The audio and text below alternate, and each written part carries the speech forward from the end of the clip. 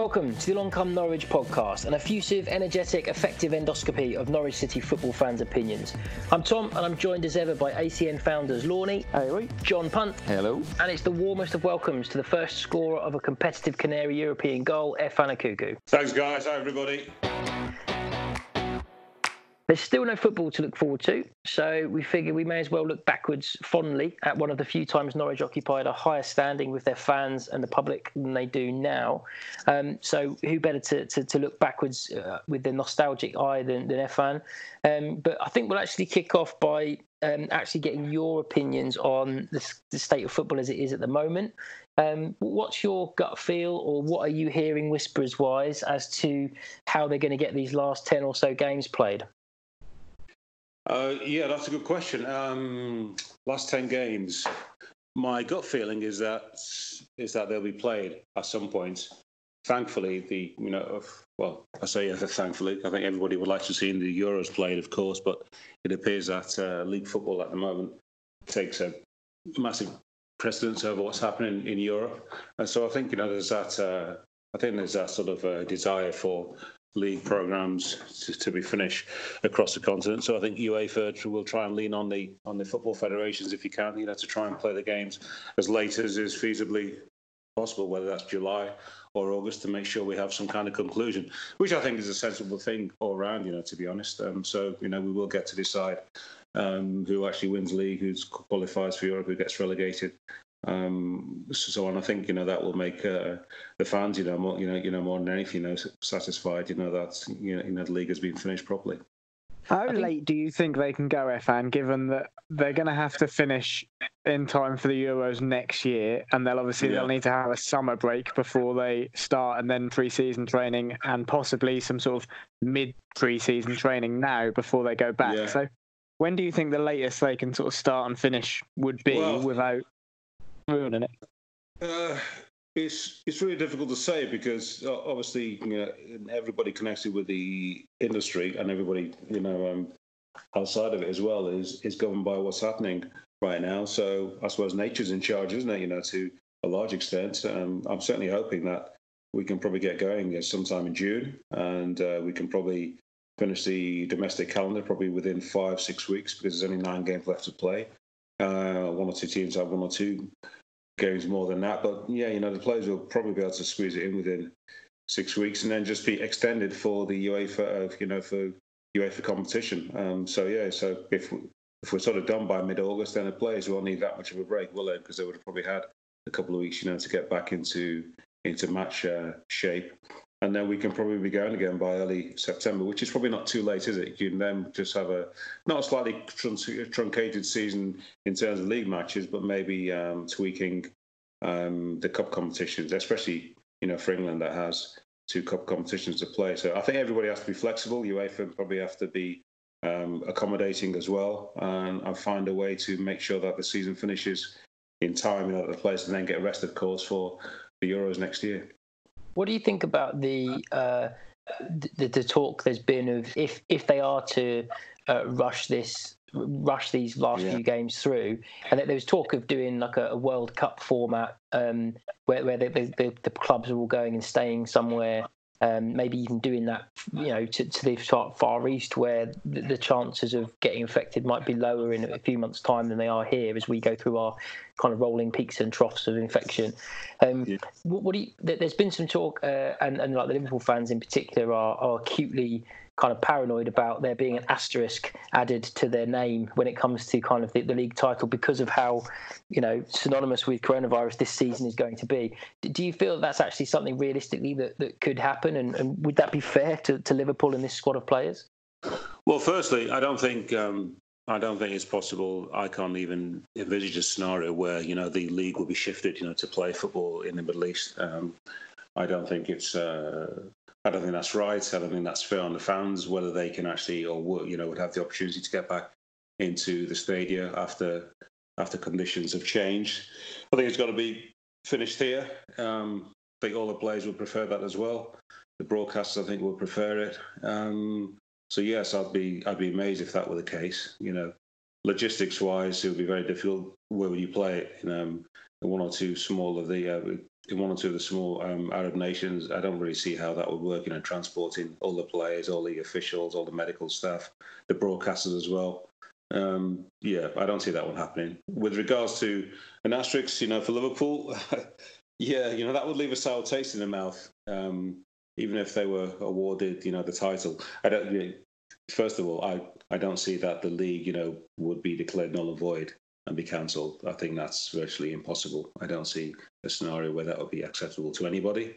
But yes, if the league were handed to Liverpool fans, they'd be pleased, but it would be tinged with a lot of sadness. The players, I think, would feel very frustrated. I think they would feel cheated out of not winning it on the pitch after playing, the full 38 matches. So, like I said, we have a large window now from let's say the end of this month up until maybe the end of August, to get things done. And hopefully, people's lives, will be not put at any further risk, and everybody will be able to get back and play in a much safer fashion than it is, than it certainly would be now.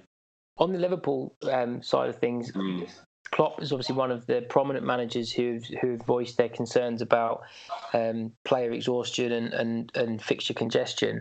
So it's ironic in a way that you now need some real fixture congestion in order to get the title won in a kind of normal fashion. So it's actually going to benefit Liverpool to have a bonkers 12 months of playing almost constantly in order to get it done. But just further on Lorne's point before, where he asked about how late can we leave it. Specifically on that, we've seen pictures and videos on social of players, on a bike and on a treadmill in their home, in their gardens, and bench pressing their kids and stuff. How long? Bench pressing someone else's kids. Well, yeah, social distancing, bench press distancing. But with the current speed of elite sport and the speed of the game in the Premier League level now, realistically, surely it's going to take at least 2 weeks solid, kind of mid pre-season until they're going to be fit to go, because otherwise, surely there's such a risk of muscular injury and soft tissue injury from just not overexerting yourself to the extent that you're suddenly going to need to on game day. There do seem to be teams already going back, though, don't there? Like Tottenham got caught out this week where small groups of players were meeting up in parks and stuff, and I think there is a sense that players are starting to go back to training together. First of all, I mean, I've not seen the pictures of the Tottenham players, but I have heard of it. It's not very smart to begin with, is it? They should be following the guidance right now that everybody else has to. Right now, obviously, yes, there have been people flouting the rules, but there are footballers who are, of course, much more recognised. The most recognised sportsmen in the country. I think should be setting a better example. I can understand their frustration, but that frustration is for everybody in the nation right now, and only key workers or people working in absolutely essential services, should be doing that. So that's disappointing to see. But I mean, what are we now? 3 weeks into lockdown, is it? Yeah. If this were November, for example, I would say, even with a 3 to 4 week break, I think, the players could probably do about 10 days training and, be ready to go again. But when you look at where we were in the season, the middle of March, you've played 29 odd league games.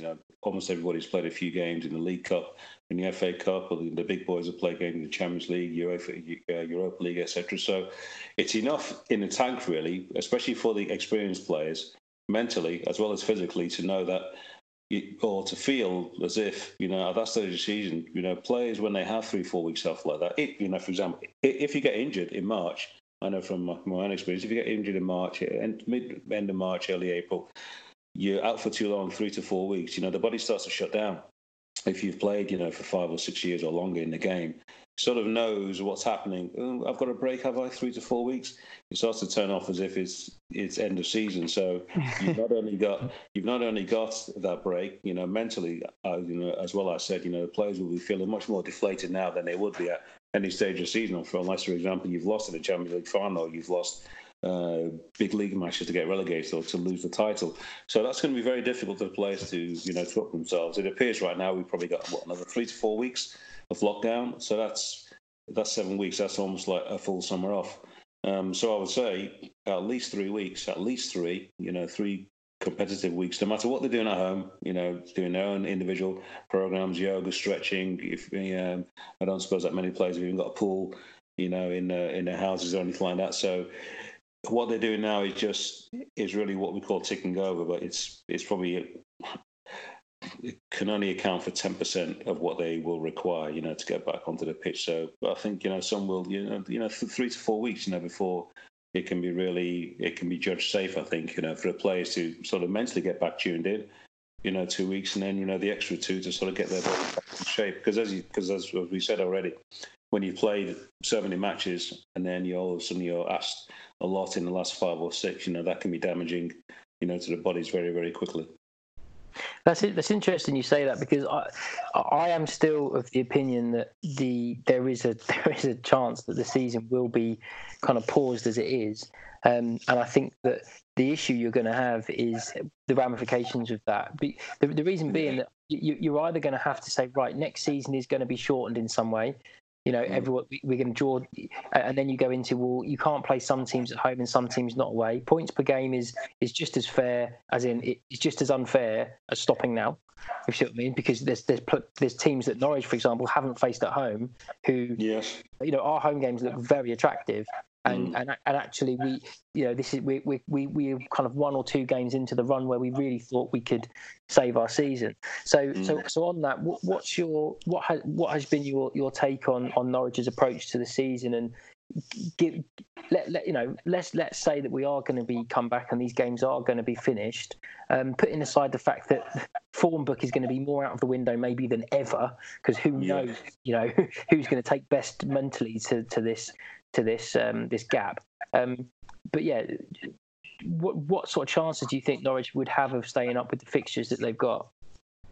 Well, without looking at the fixtures, I would say that even if they were facing the teams directly above them in all the remaining 9 games, it would still be extremely difficult. And the odds are heavily stacked against when you're bottom of the table. In approaching we've entered the last leg already, and then you have to say that you're least likely to make it after the last home game, which I can't remember what it was now. Leicester. Yeah, I was at the Leicester game. Yeah, I was at the Leicester game actually. Fantastic win, great performance. But then you probably say you need another 3-4 wins straight away to be able to give yourself hope to climb above 1 or 2 and to be right in that pack. And if you're not managed to do that all season in the preceding 29, that's asking a lot, mentally and physically as well. So it doesn't look good, but maybe this break, will do the players a great service in a way that they come back refreshed, feeling, we were down before. We can almost treat this as a new season. If you like, the last few games, and play as if it doesn't really mean much, which is very difficult to do, of course, in professional sport. But if you can play that way, play with the kind of freedom that is difficult to get unless you're one of the best teams, and there's every chance. But all the other teams will be, saying that, to themselves, or should be, the ones who are in a relegation scrap as well. So, the boys have done great anyway. It was always going to be difficult without making, really good additions to the squad. So to be in with a fighting chance, I think, with 9 games left is not bad anyway. But of course, when you are at a football club that's used to Premier League football before, then, the fans, sometimes just want a little bit more. But by and large, I think, they've been extremely supportive every time I've been to Carrow Road and on the road as well when I've done games. The team, the fans have been right behind the team, and that's why, as I said, now, well into the last leg, there's still the opportunity, to pull things around. I'm interested in that because obviously you've just touched on the fact that you covered the games kind of with your broadcasting hat on now. Just going back to the COVID-19 stuff, how many different scenarios are for the producers and your other kind of contacts throwing at you in terms of we might need you to come to this game, we might need you to go to that game, or have you not got anything at all in the diary at all from now on? There's nothing even penciled in. No, nothing at all. They've not said anything. I know you touched briefly before about making them sort of having a World Cup style format, to finish things off. And I heard one or two whispers, nothing official, about maybe playing or having a couple of games on TV every day for 2-3 weeks, maybe every other day. I think some championship matches as well, which I think the fans would love, wouldn't they? To get 2-3 games on live every day. I think if they were behind closed doors, I don't think that anyone would love that. I watched one of the, I think it was on the German games that they played behind closed doors just before they stopped all the football entirely. And for 5 minutes, it was a bit of a novelty, but that really quickly wore off, and it felt like watching a training session. And after 5 minutes, I just turned it off because I wasn't interested. And I think the same would be true of the Premier League, in that there's a real sense from people at the moment, like, oh yeah, we've got to play the games, let's play them behind closed doors, it'll be great if they're on TV. But I actually don't think they'd be that good if they were on TV.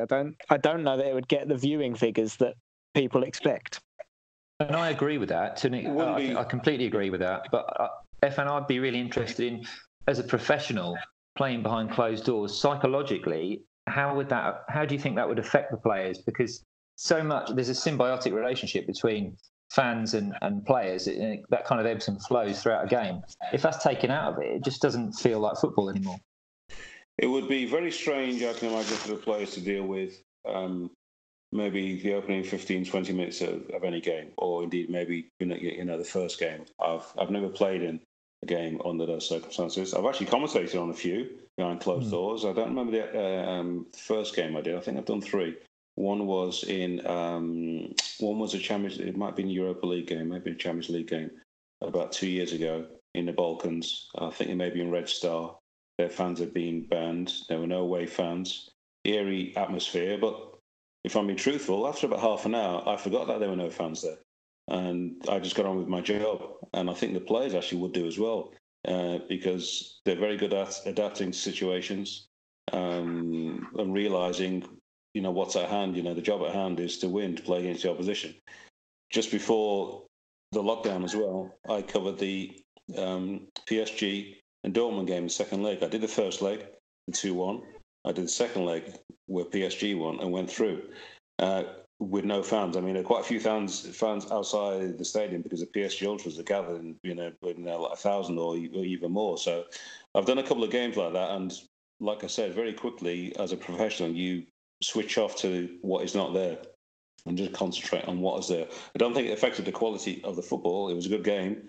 Of course, we would have had an atmosphere. We didn't have one there.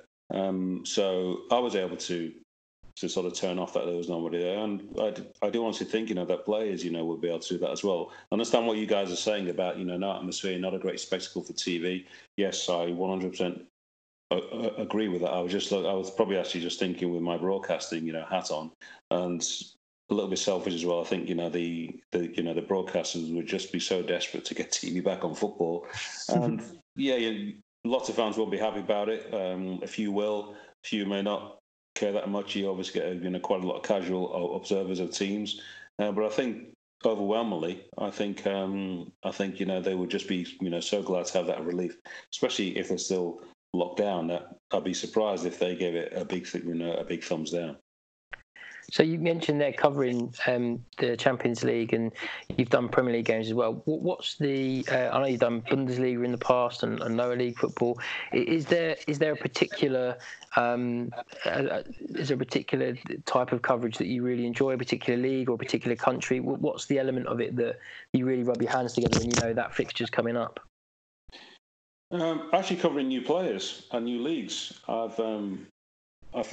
The first block of broadcasting I did from about 2006 onwards was covering the French league, actually, Ligue 1, with IMG, and it was great. It was great doing that because I still think the French league is probably the best feeder league in Europe. You get so many good young players who come through, go and shine on. Obviously, with the big clubs in France, they go to Spain, go to Italy, come to England, go to Germany. So that was good. It was good grounding, good for your knowledge. Teaching you how to work hard to do your research, to be open to different types of football, to be open and knowledgeable about different players from all over the world. So I've always liked, doing the foreign leagues. It's like I said, I did the French league for about 5 or 6 years. Then they lost the contract, IMG, And I've done the German league since, on and off, more on and off, and quite a few years doing the Spanish league as well. I've dipped into the Italian games, but never on a regular basis. So the games, or the games I've done mostly, I would say in the last 10 years, have been from Spain and from Germany. So yeah, it's been great. I still do the Premier League as well, for the broadcasters here. But I wouldn't say that I enjoy the foreign leagues more. I just I love the new faces. I love seeing people who fans of the Premier League won't see here for maybe 2 or 3 years later. I saw Pires long before he came here. I saw Payet before he came here, long before. So those guys already, I knew them, and many others, many of the African players as well. So that's good, to broaden your knowledge. And because I work on international stuff as well, done African Cup of Nations, World Cups as well, that knowledge is vital to me. So I've never liked to just stick to the Premier League. Of course, that gives you more profile here, but for me, that's not what it's been about. It's been about knowing as many people in the big leagues in Europe, as possible. So it's difficult because you have to, you sort of never put yourself away from the game, because there's always another league to watch. There's always, games to look at, players to look out for, who's doing what in different leagues. But yeah, I think it stood me well. And of course, like I said, I think I've got a bit of an advantage when I do the Premier League stuff. Some of these guys who all of a sudden come well known here, I'm sort of ahead of the game, which is always nice.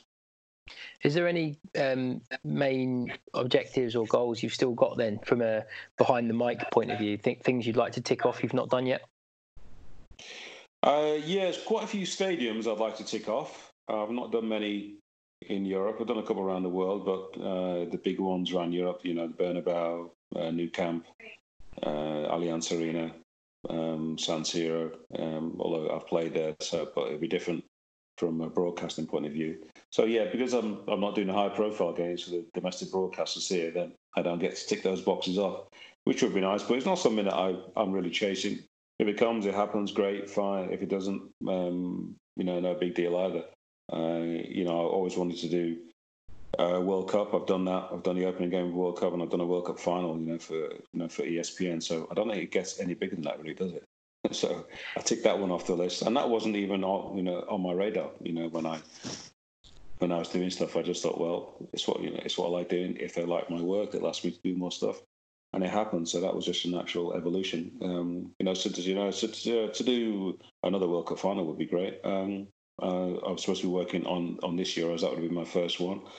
So that's been postponed, of course, but look forward to next year. And yeah, just keep on, doing matches and hoping that you still enjoy it. I still am after 14, 15 years. Was it something you knew you wanted to get into as a player, that you wanted to go into the media side of it, or was it something you kind of just fell into?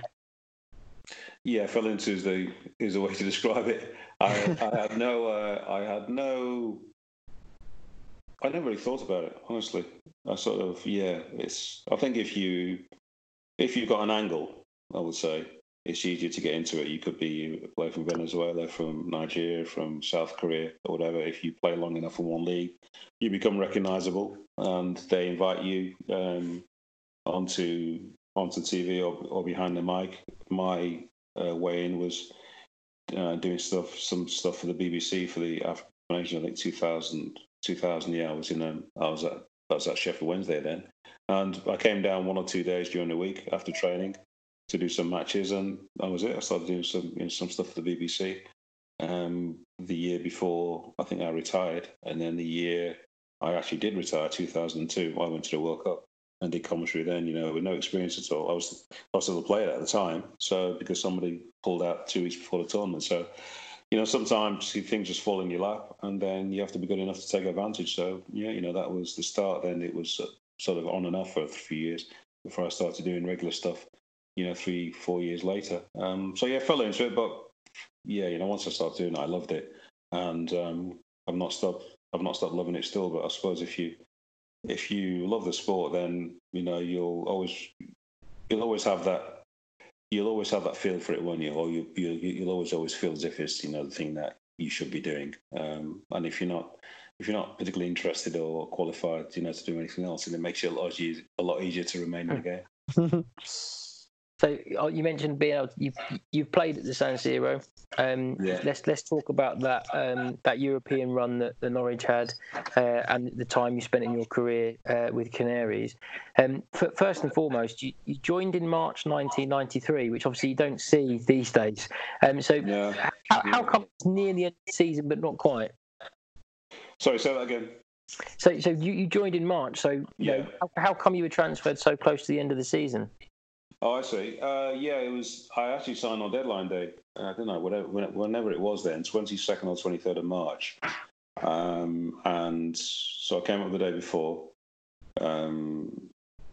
the Villa game, wasn't it, with 6 or 7 games to go, that 92-93. Oh, was that the 1-0 where we beat Villa 1-0 at home? Yeah, that was it. Okay. Yeah, where John Paulson scored. So that was my first taste of Carrow Road. I was in the ground that night. Not bad. Yeah, so I'd had talks with Mike in the afternoon, and Robert Chase, and then we're still thrashing out a few things. Watched the game, and then wrapped everything up the following day.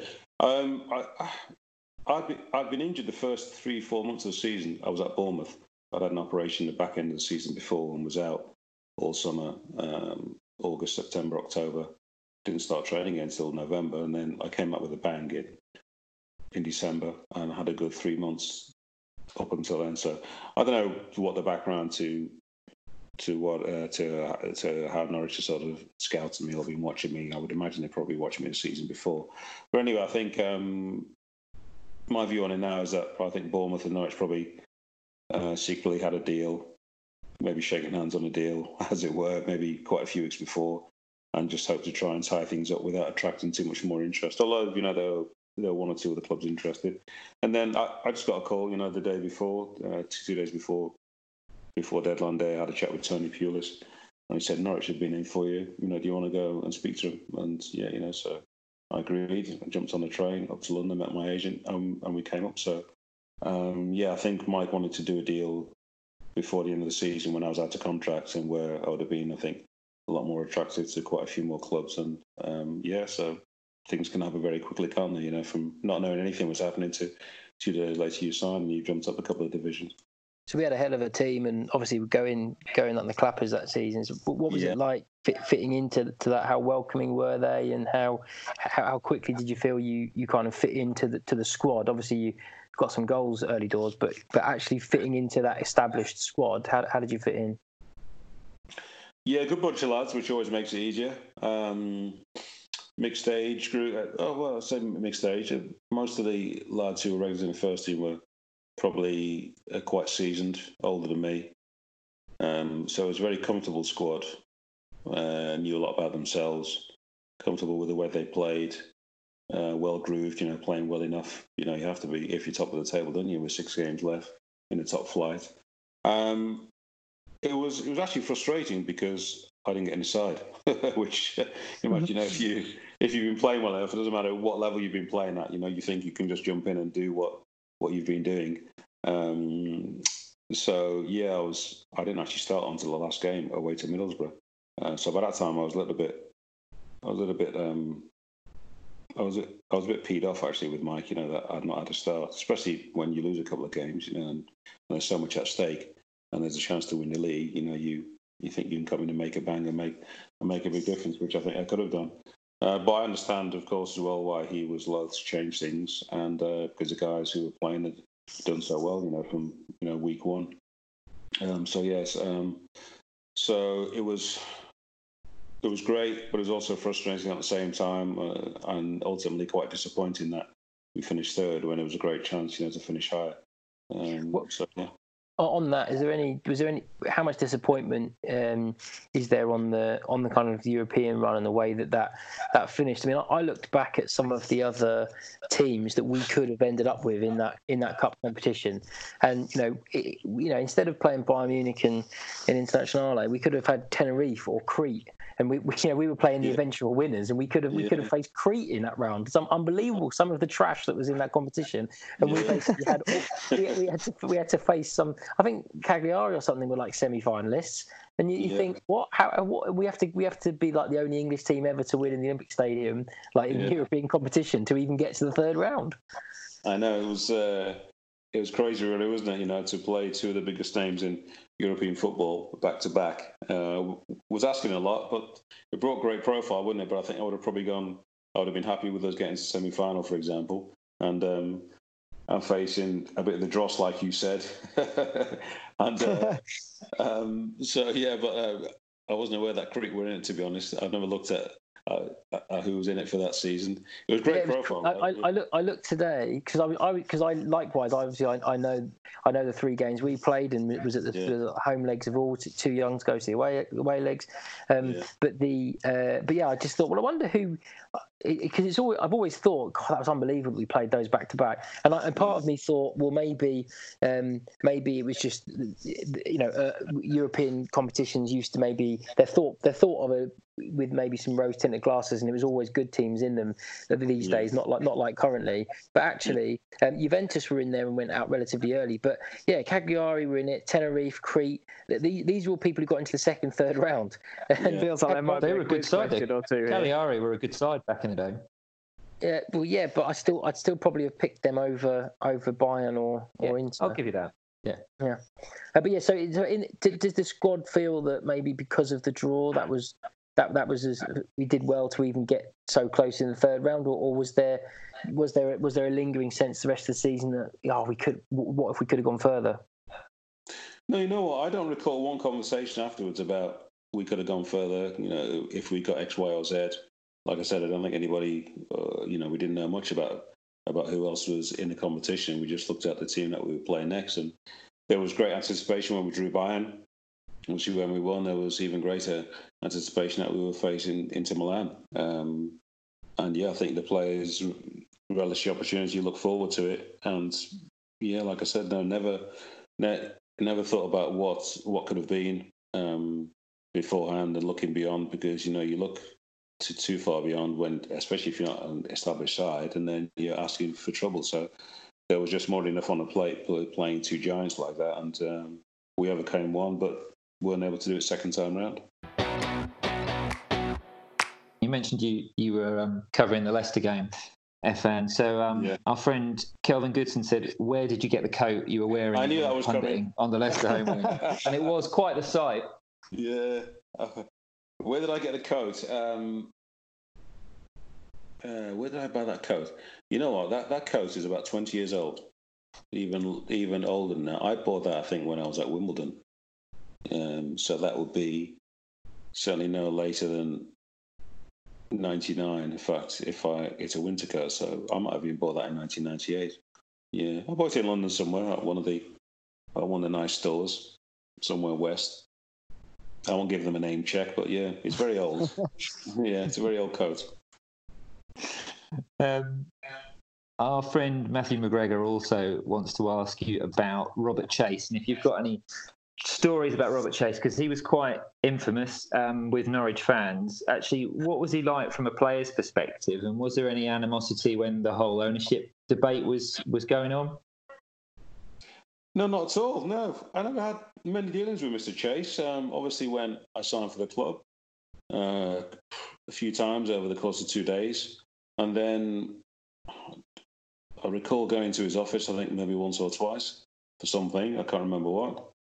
His secretary showed me in, and we had a chat. It was something very brief. I don't know. Like I said, I've no idea what it was. And yeah, it was actually quite rare to see him. He came on end of season tour. We went to Cayman Islands. I think he came on pre-season tour. Maybe we went to Denver. Apart from that, I hardly ever saw him. And I understand the fans' frustration with the way things finished when he was at the football club. Which year did he leave? About 95 or something? Something like that? Yeah, 95, 96, something like that, yeah. I think it's... I'd long gone by then, so if I'm being honest,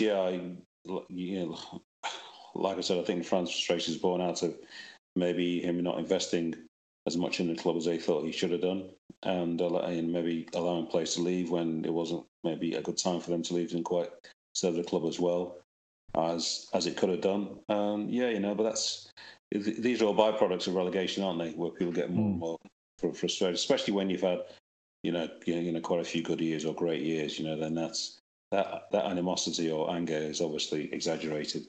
So shame, but I was finding him a nice guy to deal with, and I got nothing bad to say about him because nothing bad happened between myself and him personally. So, but the fans obviously see it differently.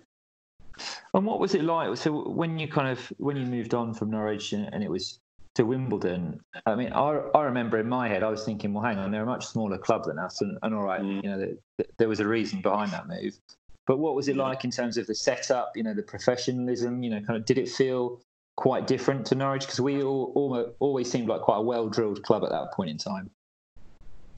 Yeah, we were. Yeah, and firstly, your point is right. Wimbledon are a smaller club than Norwich, or always have been, and probably always will be. Why did I leave Norwich to start with?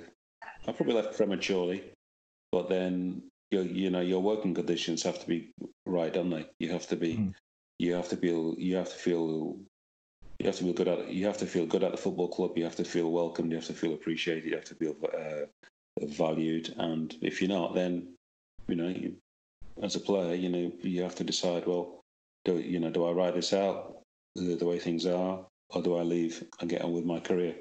Footballer's life is short, so. But basically, I don't think John Dean even liked me from the minute I walked in the football club for some reason, and to this day I've got no idea why. I think the lads, or quite a few of the lads, sort of felt that I sort of kept a lid on it, because I'm not a troublemaker, never have been. I was always a good professional, always got on with my job, a good teammate.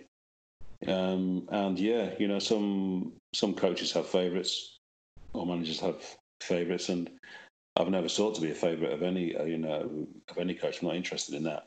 But some people take a dislike to you for some reason. So that I never had a good feeling with him, from when I signed when Mike was in charge, and then when he became manager the following January, I think it was. Then, even then, I never sort of paid it too much attention, but I always got a feeling that he was looking to try and sideline me, which I thought was a mistake. And so the writing was on the wall, you could say. And in the end, I never pushed the situation, but I never resisted. I think if I was a bit more mature, more used to top flight football at the time, I would just dug my heels in and just waited when it suited me more. But you, like I said, I've never been one to stick around if people don't value you. Well, I'll tell you what, I certainly didn't value the 28 games of Mike Sharon I had to sit through. I mean, he was... you didn't have to sit through him. He was one of the first... Well, I did at that age. That Dad said, we're going to football. He was one of the first people I remember my father, who is one of those who feels that it's his job to make sure every player knows exactly how well he believes they are performing. That's always nice to hear. Yeah, I think he was furious about you going, he was far more furious that he was having to watch Mike Sharon play. He did not like that lad at all, and unfortunately, all I remember is a series of he seemed to have a specialism, Mike Sharon, when he was at Norwich, of glancing headers that would just miss. And he missed so many. That was so nearly a really good header, and that's the kind of thing that I really remember of him. So yeah, I think they might have maybe had the wrong favourite there. Yeah, well, I mean, Mike came in a few weeks before I left. I left in October '94. Mike came in, I think, the beginning of that season, or soon after the beginning of that season. And got nothing against him. I was getting ready to leave, so my mind was sort of... in fact, my mind wasn't even prepared to go, if I'm being perfectly honest. I'll tell you what happened. I came back from the World Cup with Nigeria, frustrated that I didn't play. I went to the World Cup, all that end of season, following the previous one, going to the World Cup with your national team, not playing, not even getting 1 second's action. Nigeria did well, we've got great profile through the tournament. So if you're there but you don't play, you don't feel part of it. It doesn't matter. Even if you go all the way to the final, if Nigeria gone on to the final and won, lifted the FIFA trophy, I'd have been pissed off still. Let's be honest. So I came back to pre-season fresh, fit. I would say fitter physically, than everybody else, but tired mentally. And I asked to get a week off. after 2 weeks of training, the lads, I think, went to Romania or something. I got the week off, stayed at home, but I was just shattered anyway. You know, I'd been playing the whole year almost non-stop. So when the lads got back and then we had a few more days training, and we went to Holland and Belgium, played, and like I said, I was still fit enough, and I was sort of ahead of everybody in terms of fitness, but I was tired mentally.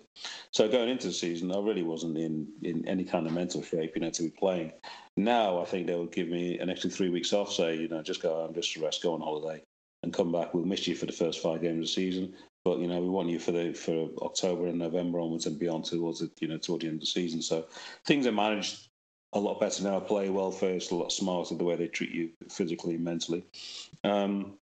So that, you know, that never happened. Then if you start the season by not playing well, which I didn't, and then you know you can't expect to find yourself in the team. So it was no surprise when I started a few games. I can't remember if I started the first game or whatever, but I never scored, and then I was out the team, and then you know things just escalated. I was on the way out very quickly. But I think, like I said, if I dug my heels in and just said, you know what, I need to knuckle down. In a couple of weeks' time, my mind will be back in it. Once my mind was back in it, I'd have been fine. Because 2 weeks at Wimbledon, I scored, and you know I was off and running, so I was fine for the rest of the season. But yeah, you know, if you don't feel valued, then you know it's like I said, it's time to move on. And you know, the manager then opened the door for me to leave, and you know, I decided to walk through it. We've got one question about kits, which I've got to ask you, Efan, because lovely, weren't they? Well, so Ben Stokes on Twitter has asked, what's your preferred kit? So the first one would be the Egg and Crest, the 93-94 Norwich shirt. The alternative would be the Nigeria 94 shirt, which is quite the eclectic number as well. Yeah. What are you having there?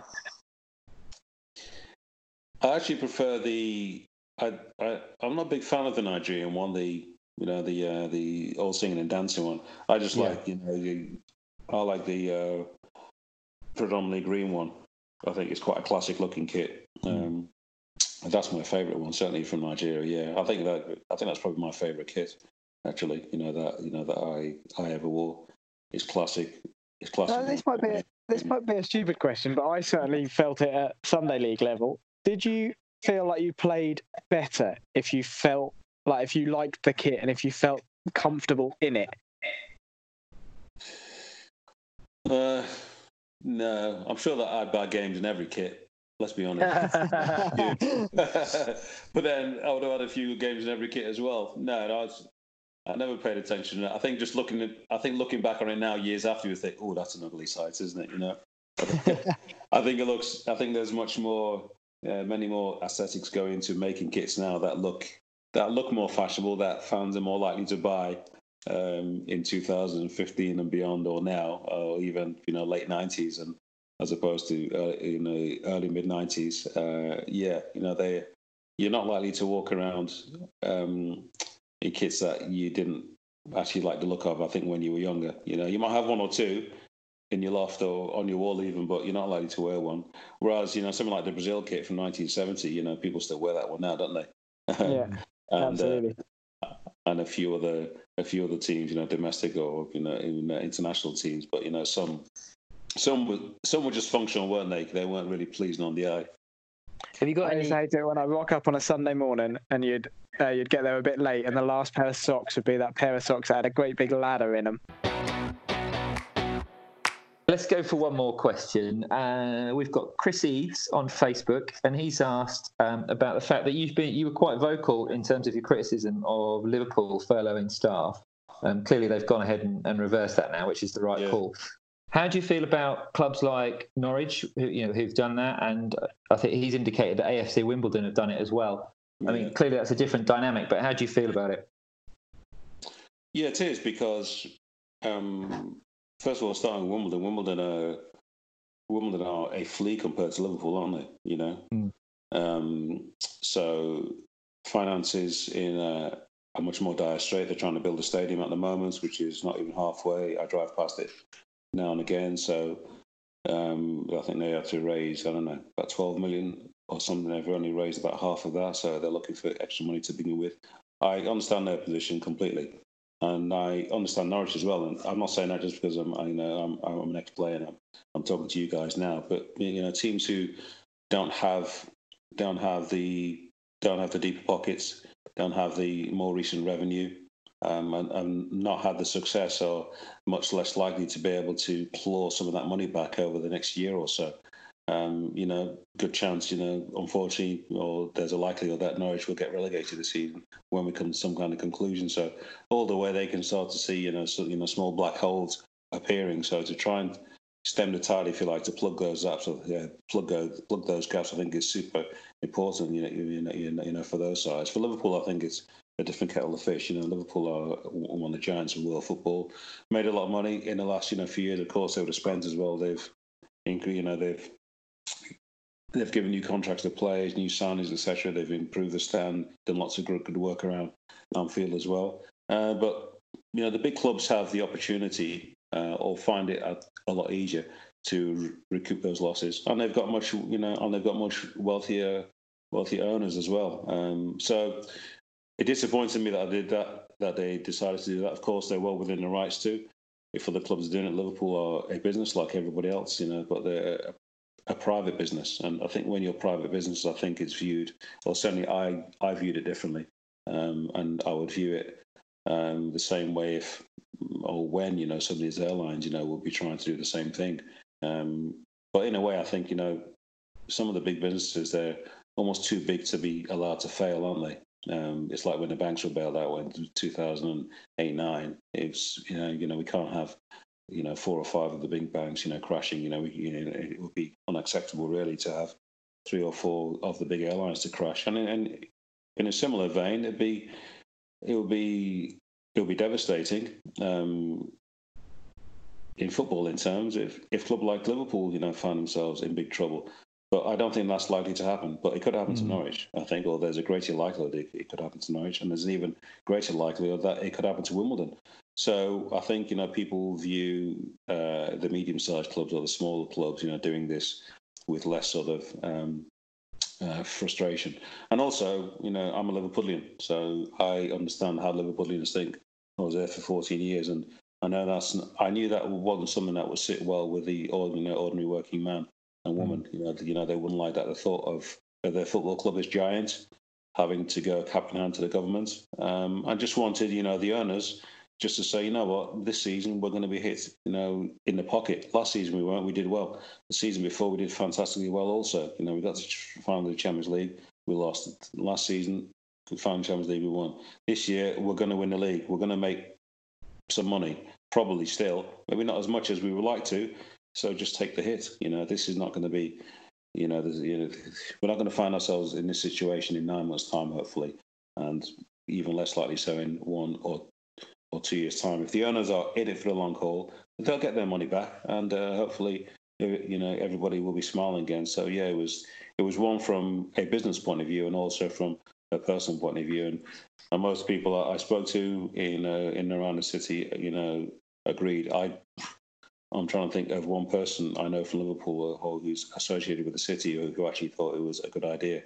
So I'm glad that they reversed the decision. It's up to other clubs what they want to do, but for me that was a personal point of view, and I'm glad that my team and club has come to their senses, if you like.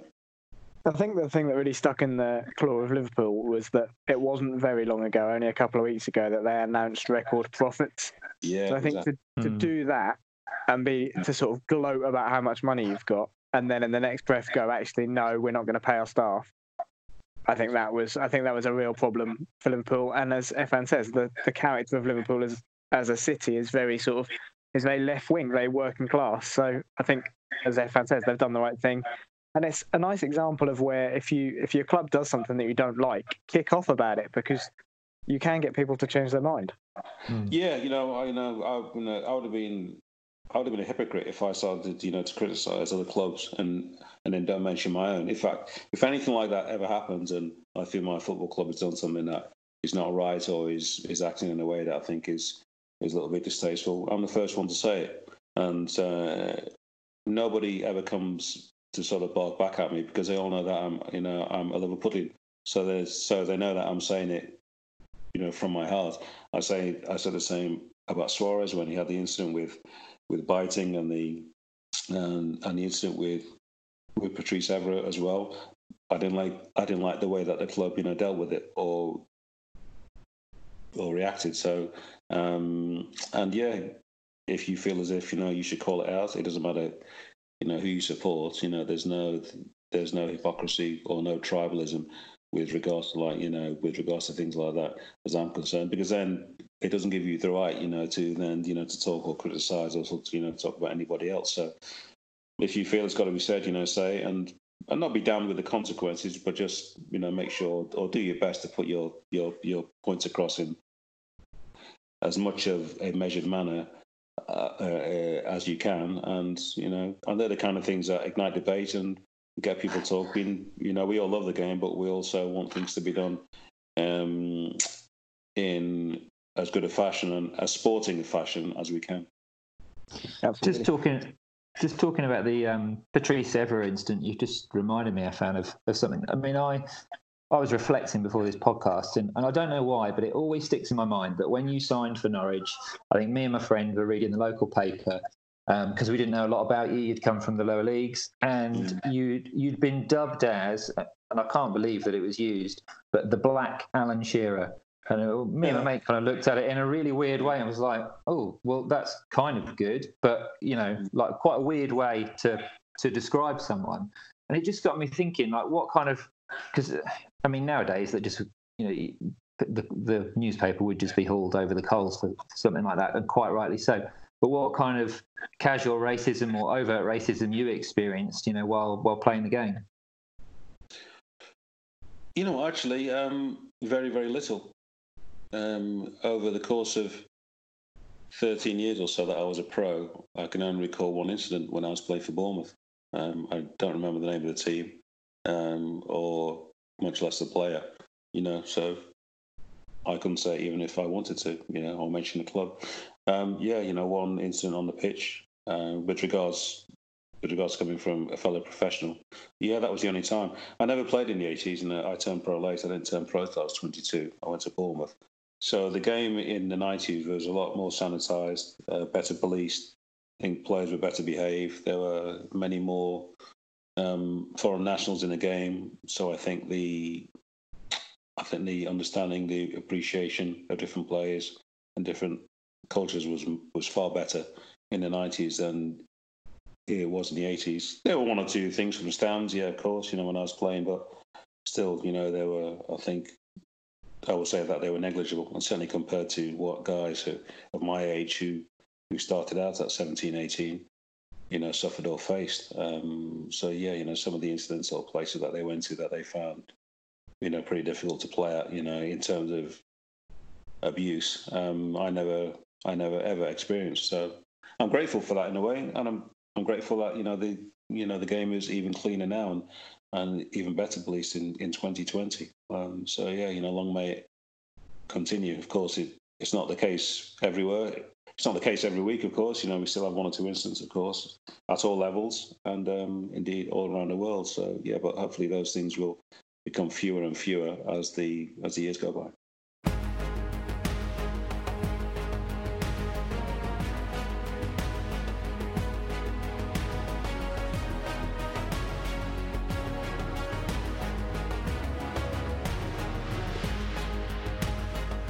It's time for the Long Come Norwich quiz.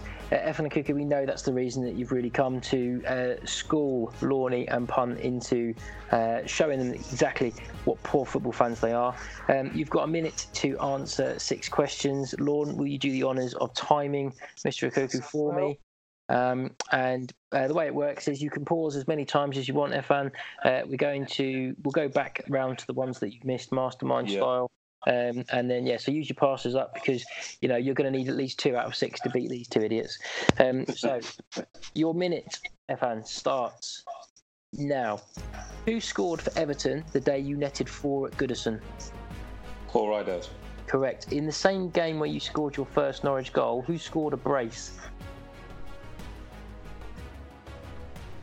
Pass. Which Englishman has scored the most international goals but never played for Man United or Tottenham?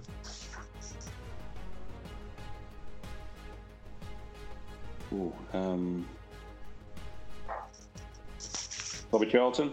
No, sorry. No, that's not the case, is it? Move on. Name one of the two Nigerians to both win a Champions League medal in the same team. Finidi George. Correct. Who was the last striker to win the World Cup Golden Boot whilst playing at a Spanish club? Davor Suker. Correct. Name a Premier League goalkeeper with over 300 appearances that has played in 2020.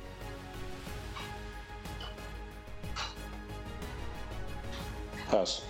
In the same game where you scored your first Norwich. Okay, 3 out of 6. Hard questions. And they were hard questions. They were hard questions. Yeah, they were. But I got Paul Rideout. So Paul Rideout you obviously got. Now, there is a possibility that this isn't where you got your first Norwich goal. However, I think that you scored your first Norwich goal against Tottenham. Yeah, White Hart Lane, yeah. Yeah, and you lost 5-1. Sorry, we lost 5-1. So either of the other two, do you remember who scored? That was filthy. I'll go for Teddy Sheringham. It's correct. There was also, who scored the fifth one? A Moroccan who I'd forgotten was amazing. So I saw his name on the score sheet and I remembered how brilliant he was. Naeem? Yeah. Yeah, I was going to say Naeem, yeah. Hell of a player. The Englishman who scored the most international goals for England, but never played for Man United or Tottenham. David Platt? No, slightly higher. Oh, gosh. It's a really obvious one. He has been mentioned on this podcast already. Oh, no, Owen. Played for Man United, did he? Yeah, Alan Shearer? It is Alan Shearer. Yeah, Shearer. Go down the list, and actually you have to get down to about the seventh person until one of they haven't played for one or the other. So Tom Finney, Nat Lofthouse, and Alan Shearer all scored 30. Yeah. And above that, everyone else has been at one of those two clubs. Finidi George and Wanku Kanu both played for the Ajax 1995 team. You got that one. Yeah. You got Davor Suker and the current Premier League goalkeeper who's got over 300 appearances. Ben Foster? Yeah, you could have had David De Gea as well, who's already racked up over 300. Yeah. Cool. So 3 out of 6. To be honest, you're probably going to win by a couple with that. Let's move on to punt. Your time, John, starts now. Who was in goal for the opposition when Efan made his Norwich debut as a sub? Who were we playing against? Don't give it to him, Efan. Pass. Norwich drew 3-3 against Middlesbrough at the end of his first season. The first game Efan started. Efan scored. Who was the Middlesbrough manager? Can I answer? Brian Robson. No. Aside from Harry Kane, name one of the other two ex-Norwich players to have scored more England goals than Martin Peters. Ex-Norwich players? Yeah. Pass. Who's the only Bulgarian to have won a Champions League medal? Stoichkov? Correct. Who are the reigning Asian Cup champions? Grand Passat. Name one of the only stadiums still open. You wanted international teams. Name one of the only stadiums still open that was used in World Cup 1966. Villa Park. Correct. Who was in goal for the opposition? 2 out of 6. So again, I might have got the game wrong, but I believe it was a Man United defeat, Efan, when you first came off the bench. Michael. Yeah, there you go. And who was the Middlesbrough manager when in the last game of the season? Lenny Lawrence. Correct. So, aside from Harry Kane, who obviously learned everything about scoring goals by missing chances for Norwich on a short loan spell, name one of the other two ex-Norwich players who have scored more goals than Martin Peters for England. Jeez. Mick Channon? Mick Channon, very good, yeah. And the other one? Just like to say at this point, I am fucked. Efan is showing mad trivia skills here. So the other one is also a loan signing like Harry Kane was, but slightly more a lot more successful than Harry Kane was loan-wise. Well, that's a tough Crouchy. one. Got Parker? Peter Crouch. Crouchy. Yeah, Crouch. Got Parker who scored more England goals than Martin Peters. You got Stoichkov. Qatar beat Japan 3-1 in the last Asian Cup last year. That was who we were after. The 4 grounds you've got Villa Park. You also could have had Old Trafford, Goodison, and Hillsborough that were all used. Yeah. Still on. So 3 for Efan, 2 for punt. So Lorne, can you get 3 and take it to a tie break? No. I've got one easy question. Got one definitely easy question. And also Punt is going to be really cross about something in about 10 seconds. Lonnie, your time starts now. Who was in goal when Efan and Norwich beat Liverpool in 1993? David James. Correct. Which midfielder did Efan replace as a half-time substitute in the game he scored his first Norwich goal? Who would have been in midfield then? That's the name of the game, yeah. Goss. No. Which former Liverpool player, now at Man City player, has scored the same number of England goals as Trevor Francis? Sterling. Who's the only Belarusian to win a Champions League medal? Oh, this is going to be obvious when you say it, isn't it? I've got that one. Yeah, that's really helpful, Evan. Who's the second highest African player? Who's the highest scoring African player? Second highest scoring African player in Premier League history? The one after Drogba. Kanu. No. I've got that one as well. I think it's third. Which Irishman scored 126 Premier League goals? Damien Duff. No. Robbie Keane. Robbie Keane. You said Keane. You'd have got 3. Robbie Keane. No, because you said pass, and then the time went out anyway. And the time had gone, mate. You were done. Yeah. So I appreciate. If you lot can sleep at night, that's fine. Well, the thing is, though, he gave you the team. He gave you the team first question. That's a shocker. Listen, shush. You all know that I'm going to give you the tiebreaker anyway. So Efan wins that, and the fact that he only won it by a point, it really does feel actually like he was quite, because he knew all of your questions as well. He was good though. You were really good, Efan. What I would say is, because Efan is a gent, he'll accept that I also got 3. Of all the footballers present that we've interviewed on this podcast, how many of them have been in any way uncompetitive or happy to give anyone any point? Which midfielder did you replace? And actually, let's give Punt a go because he wasn't actually on the pitch that day. Who did Efan come on as a half-time substitute for the first time he scored a Norwich goal? Let's go Gary Megson. No. Do you remember, Efan? I'll go with Andy Johnson. No, David Phillips. Oh, okay. Yeah. You got Sterling. Alexander Hleb. Oh, sorry, I should have given you a chance. Hleb, at Barcelona. And the second highest scoring African player? I think it's Yakubu, isn't it? No, it's not. Drogba?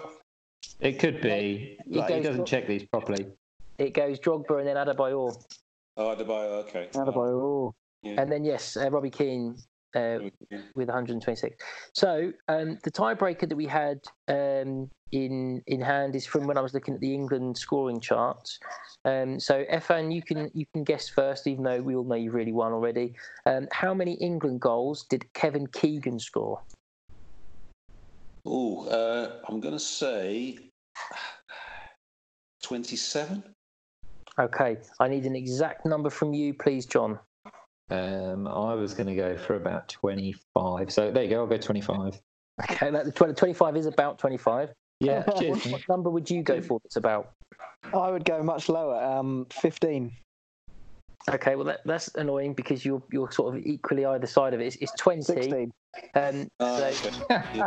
So therefore, it doesn't change anything. Efan has still won and is the champion for today. Efan, it's been an absolute pleasure chatting to you. Thank you so much for giving us your time from your lockdown abode. Cheers, guys.